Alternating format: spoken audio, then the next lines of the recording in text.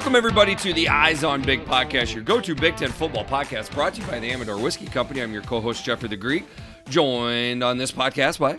This is Big Kurt here. Big Kurt, Twitter. Yeah, I am on Twitter. Big Kurt on Twitter at B1GKURT. I am as well. Jeffrey the Greek at Jeffrey the Greek. And here we got a special standalone podcast here. So we're going to break down the last game of the weekend, which will then lead us into, obviously, the big news that we had. Georgia Southern 45, Nebraska 42.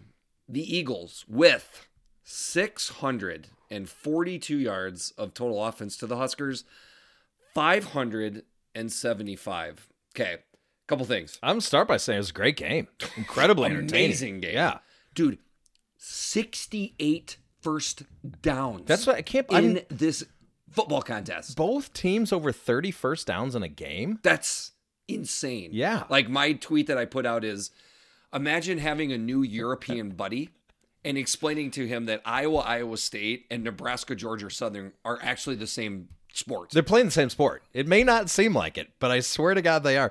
But both Dude, teams... I took the over Okay. in this game. Like all of a sudden I'm like, dude, Georgia Southern can move the ball and Nebraska's having issues. Like Sure. People don't realize it. It was it almost hit in the first half. Both teams 9 of 13 on third down, throw in 2 of 2 on fourth down for Georgia Southern.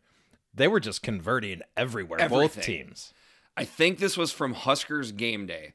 The 642 yards is the most given up in Memorial Stadium history. Well, speaking of that stadium, they are now 214-1 in Memorial Stadium history when they scored 35 points or more. Previous to this game, they were 214-0. Insane. And like the Scott Frost era goes out just like it came in. 10 penalties by the Cornhuskers in the game.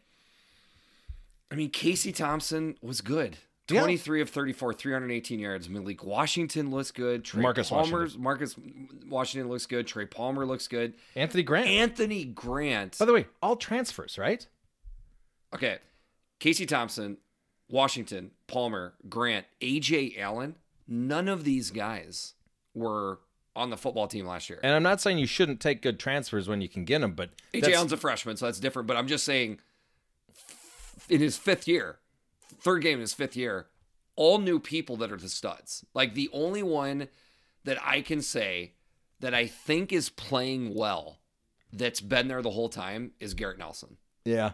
And he is like the most alpha of alpha work hard. You know what I mean? Yeah. Like it's almost like he wanted it so hard, he's broke through the coaching that Right. Frost has provided. The glass ceiling he's broken through. Do you know what I'm saying? Yeah. Dude, Kyle Van Treese, the Georgia Southern quarterback, 409 yards passing. He wasn't even on this roster last year. And the other thing, too, and this is a slight against Iowa's offense and Nebraska's defense, this was an option team last year, which would mean you would think pass pro, catching the ball, having the personnel to pull this off would be nearly impossible. And they looked that good in this game. I think Chins is a guy that is very well liked around the community, by the fans. I had faith in him. So did I. Going into this season, that he would put together a pretty decent defense. This was embarrassing. What has happened to Chins in that defense? I don't know. Like, I didn't expect them to be, like, I heard Nebraska fans saying that the defense would take another step up this year. I did not believe that. I had questions with this. I had questions with the defensive line against the rushing attack, which I am on record as saying, and I believe our podcast, and I know I said it in the Cuzcast, but this looks way worse than I thought it would. It's awful. And their secondary, their safeties just go missing at times. And again, we both had faith in Chins. Yep.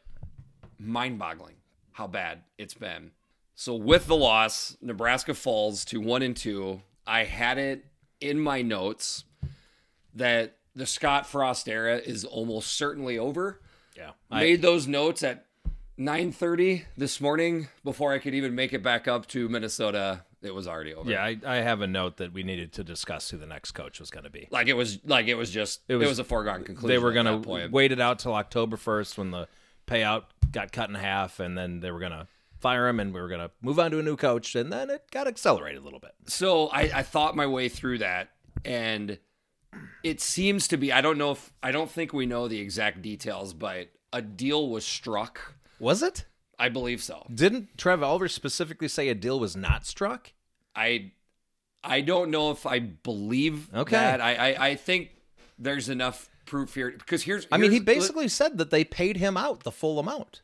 He more or less said that without saying the exact words. He alluded to them paying him out fully. I think they paid him out some. I think what they said is, I think that more the negotiating power was with Trev, where he's like, you're getting fired either way. Yeah.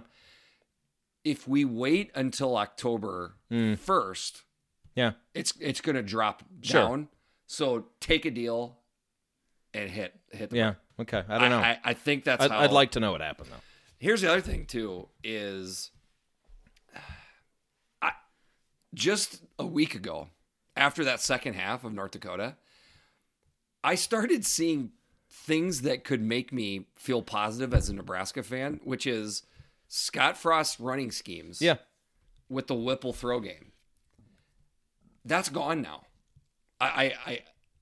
I'm going to be curious to see what the last it's always fun to watch a team like this that has a major change mid-season and see what happens, which direction they go in. Because that's the debate. Is there a bump?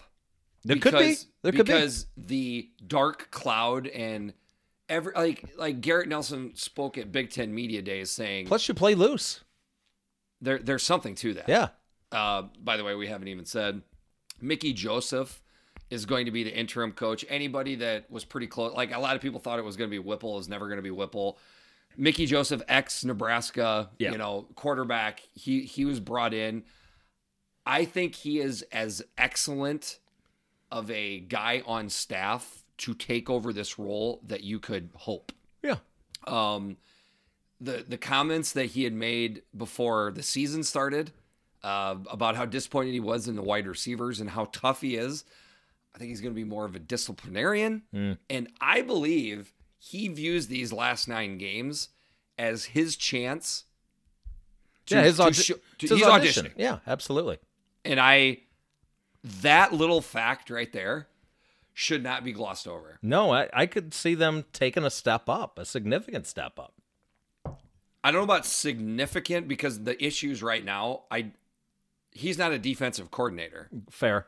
So if Chins can't fix the defense, I don't know how that gets fixed. Yeah. And if Whipple is calling the offense, I did not like much of what I saw in the Northwestern game in the first half of the North Dakota game. I don't think anybody did. But now those rushing nuances, like, it's not like a video game. You don't just call the Scott Frost plays. Yeah. Scott Frost calling them and knowing how to set them up. Sure. There's years and years of nuance that he learned at Oregon and UCF. That is just, I'm not saying I know the answer. I'm saying there's reasons to be positive as a Nebraska fan. There's reasons to say, I'm not sure how this is going to work out. Yeah, it could just go down the crapper too. So now that the Scott Frost era is over, we can talk freely. Yeah, I can air some dirty laundry. There's things I didn't want to say because I didn't think it was fair to say, as he was still the head coach. And some of these are really trivial and they don't really matter unless you're losing. If you're winning, they don't matter at all. But I thought it was a good hire and I thought he was going to be successful. So I was wrong about that. I never liked his persona from day one, though. Bingo. I never liked the way he talked in the media. I never liked his marble mouth delivery. I never liked, and I know, again, these are ticky-tack little things, but I've never seen a coach act in some of these ways that he acted, with the curved bill down over the eyes where you couldn't even see his eyes when he's being interviewed, and then he's mumbling on top of it, throwing players under the bus publicly, throwing other coaches under the bus publicly. I never liked his whole persona I think he is an entitled, talented a-hole. Yes, I think he probably is that. But a lot of coaches are a-holes. It's almost par for the course. He's on a different course. All right. Than a lot of guys. I mean, having a big dip in his mouth when he's getting interviewed. Dude, you just don't do that as a head coach. We have heard stories of him chewing in front of recruits and their moms. We've heard about him blowing off meetings with 5-star quarterbacks because had a little bit too much fun that day. We've heard rumors of him performing boorish behavior at the local country club. These things, okay, here's what I think. Is every single one of these Scott Frost rumors you heard true? Probably not. But and if you're winning, again, they don't see the light of day. None of it matters if you're winning. Certainly if you're losing it, but I don't think Nebraska people are the type of people to make shit up. I think Nebraska people are the type of people that say, I'm tired of covering for you. Yeah. I think a lot of these things happened and they got out because enough Nebraska fans were tired of all of it. The losing, the behavior, everything. We're going to, the Big Ten is going to have to adjust to us. Who says that in their first press conference? Yeah. Do I think he's a overall horrible human being? Probably not, but he was not ready for this job. That much I know. No. And I believe the talent and success he had before he got to Nebraska, it actually wound up working against him. Yeah. Because he didn't realize what he didn't know coaching in a conference like the Big Ten. Yeah. Couple other things. I also saw Nebraska fans, and I understand they're pissed on Saturday night. I saw them taking out frustration on Trev Alberts. I don't buy into that at all. Okay. Trev Alberts is the man. If I am a Nebraska fan, I am extremely happy that Trev Alberts is in charge of this. I think he'll do an excellent job. Okay. You're kind of just looking at me. You agree? Or no, I agree. Okay. I have no reason not to agree. How about this quote today? The program needs to stop focusing on championships won in the past and work on championship fundamentals. I saw that. That's a quote right there. That is a quote. Yep. And that needs to resonate among all Nebraska fans and down through the program. Because I can assure you, the coach that he's looking for is going to have that type of development in their DNA. Okay. Two guys that aren't going to take the job. And it is stupid when I hear them. Bob Stoops is not going to come coach he's not going to take Nebraska. That job. No. Stop it. He doesn't want to be a head coach. And I'm going to arrogantly say if he did come back, it would be on a temporary basis. And there's only one place he would go to. Yep. And it's to the east of you. And I don't think that's going to happen.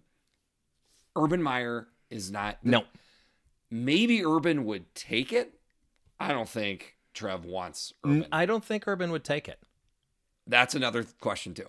Urban's only going to go to a team that he knows within a couple of years he can get into the college football playoff.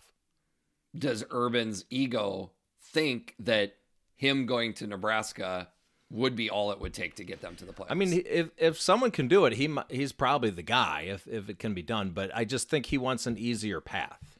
I'm just saying, if in some world you knew that Urban coming to Nebraska meant you were in the college football playoffs in year 3, you hire Urban. Sure. You don't know that. I cannot see Urban working for Trev. And I can't see Trev directing Urban. That's a good point. It is to go from the drama and tomfoolery that has been the Scott Frost era to now go to Urban Meyer, who is borderline degenerate human being. Don't see it. But it's also, not who Trev is. He would look at this and see what an enormous project it would be to undertake because of the tomfoolery. That's a big reason. I think you're onto something. The one thing I can tell you about Urban is he does not want a tough gig. I think you're onto He something. wants there. it to be easy. Quick list, okay? Number 1, 2, and 3 to me is Dave Aranda. Yep, makes sense. Shout out to our guy Jim in Minnesota. He brought up Dave Aranda's name back in June. Well, I mean, it makes sense. And at first I was like, huh? But then you think through it. Sure, because he's basically sitting in this conference. It's not going to be looked at as a power conference anymore.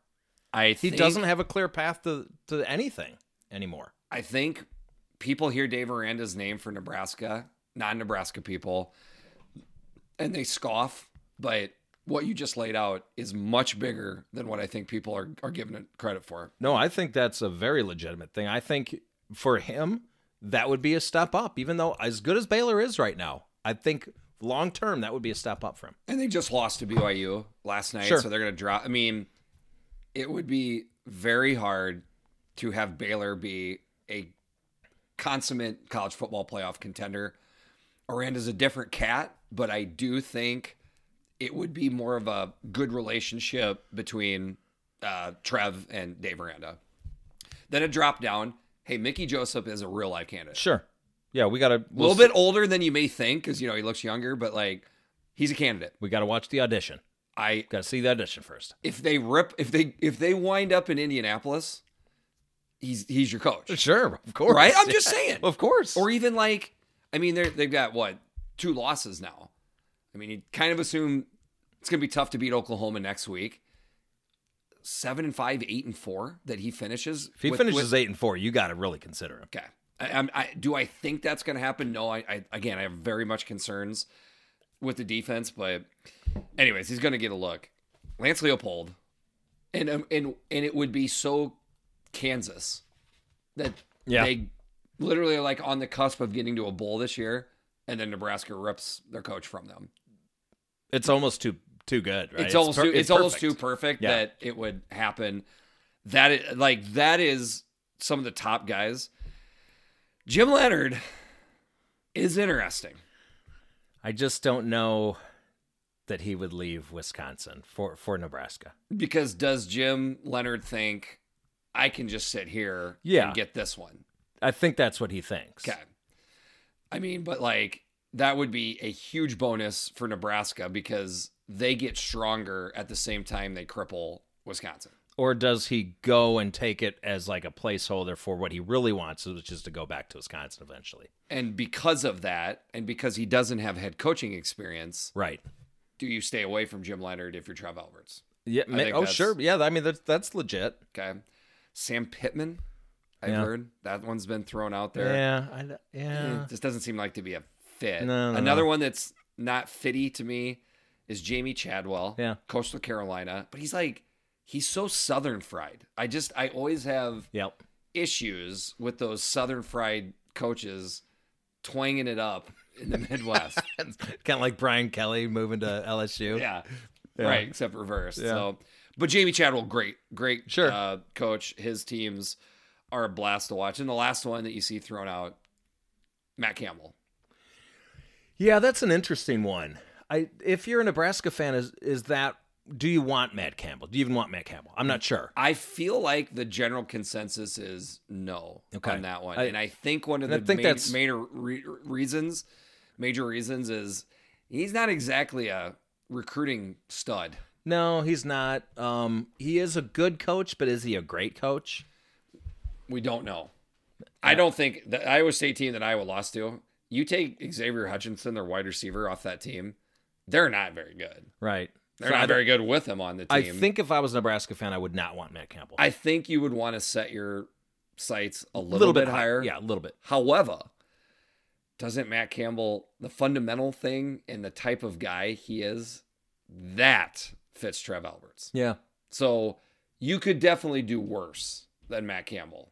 And I think Matt Campbell would be a big step up from Scott Frost. I like your top 3. I would even put Leipold 2 and Joseph 3 right now. Okay. I mean, for me, the top one was Aranda. And then after that, it was just kind of some names to talk about. But Aranda's the guy, right? That's who they want.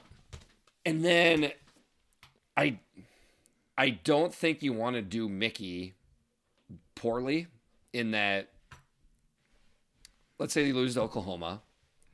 Just throwing this out there. Beats Indiana at home, but loses to Rutgers on the road.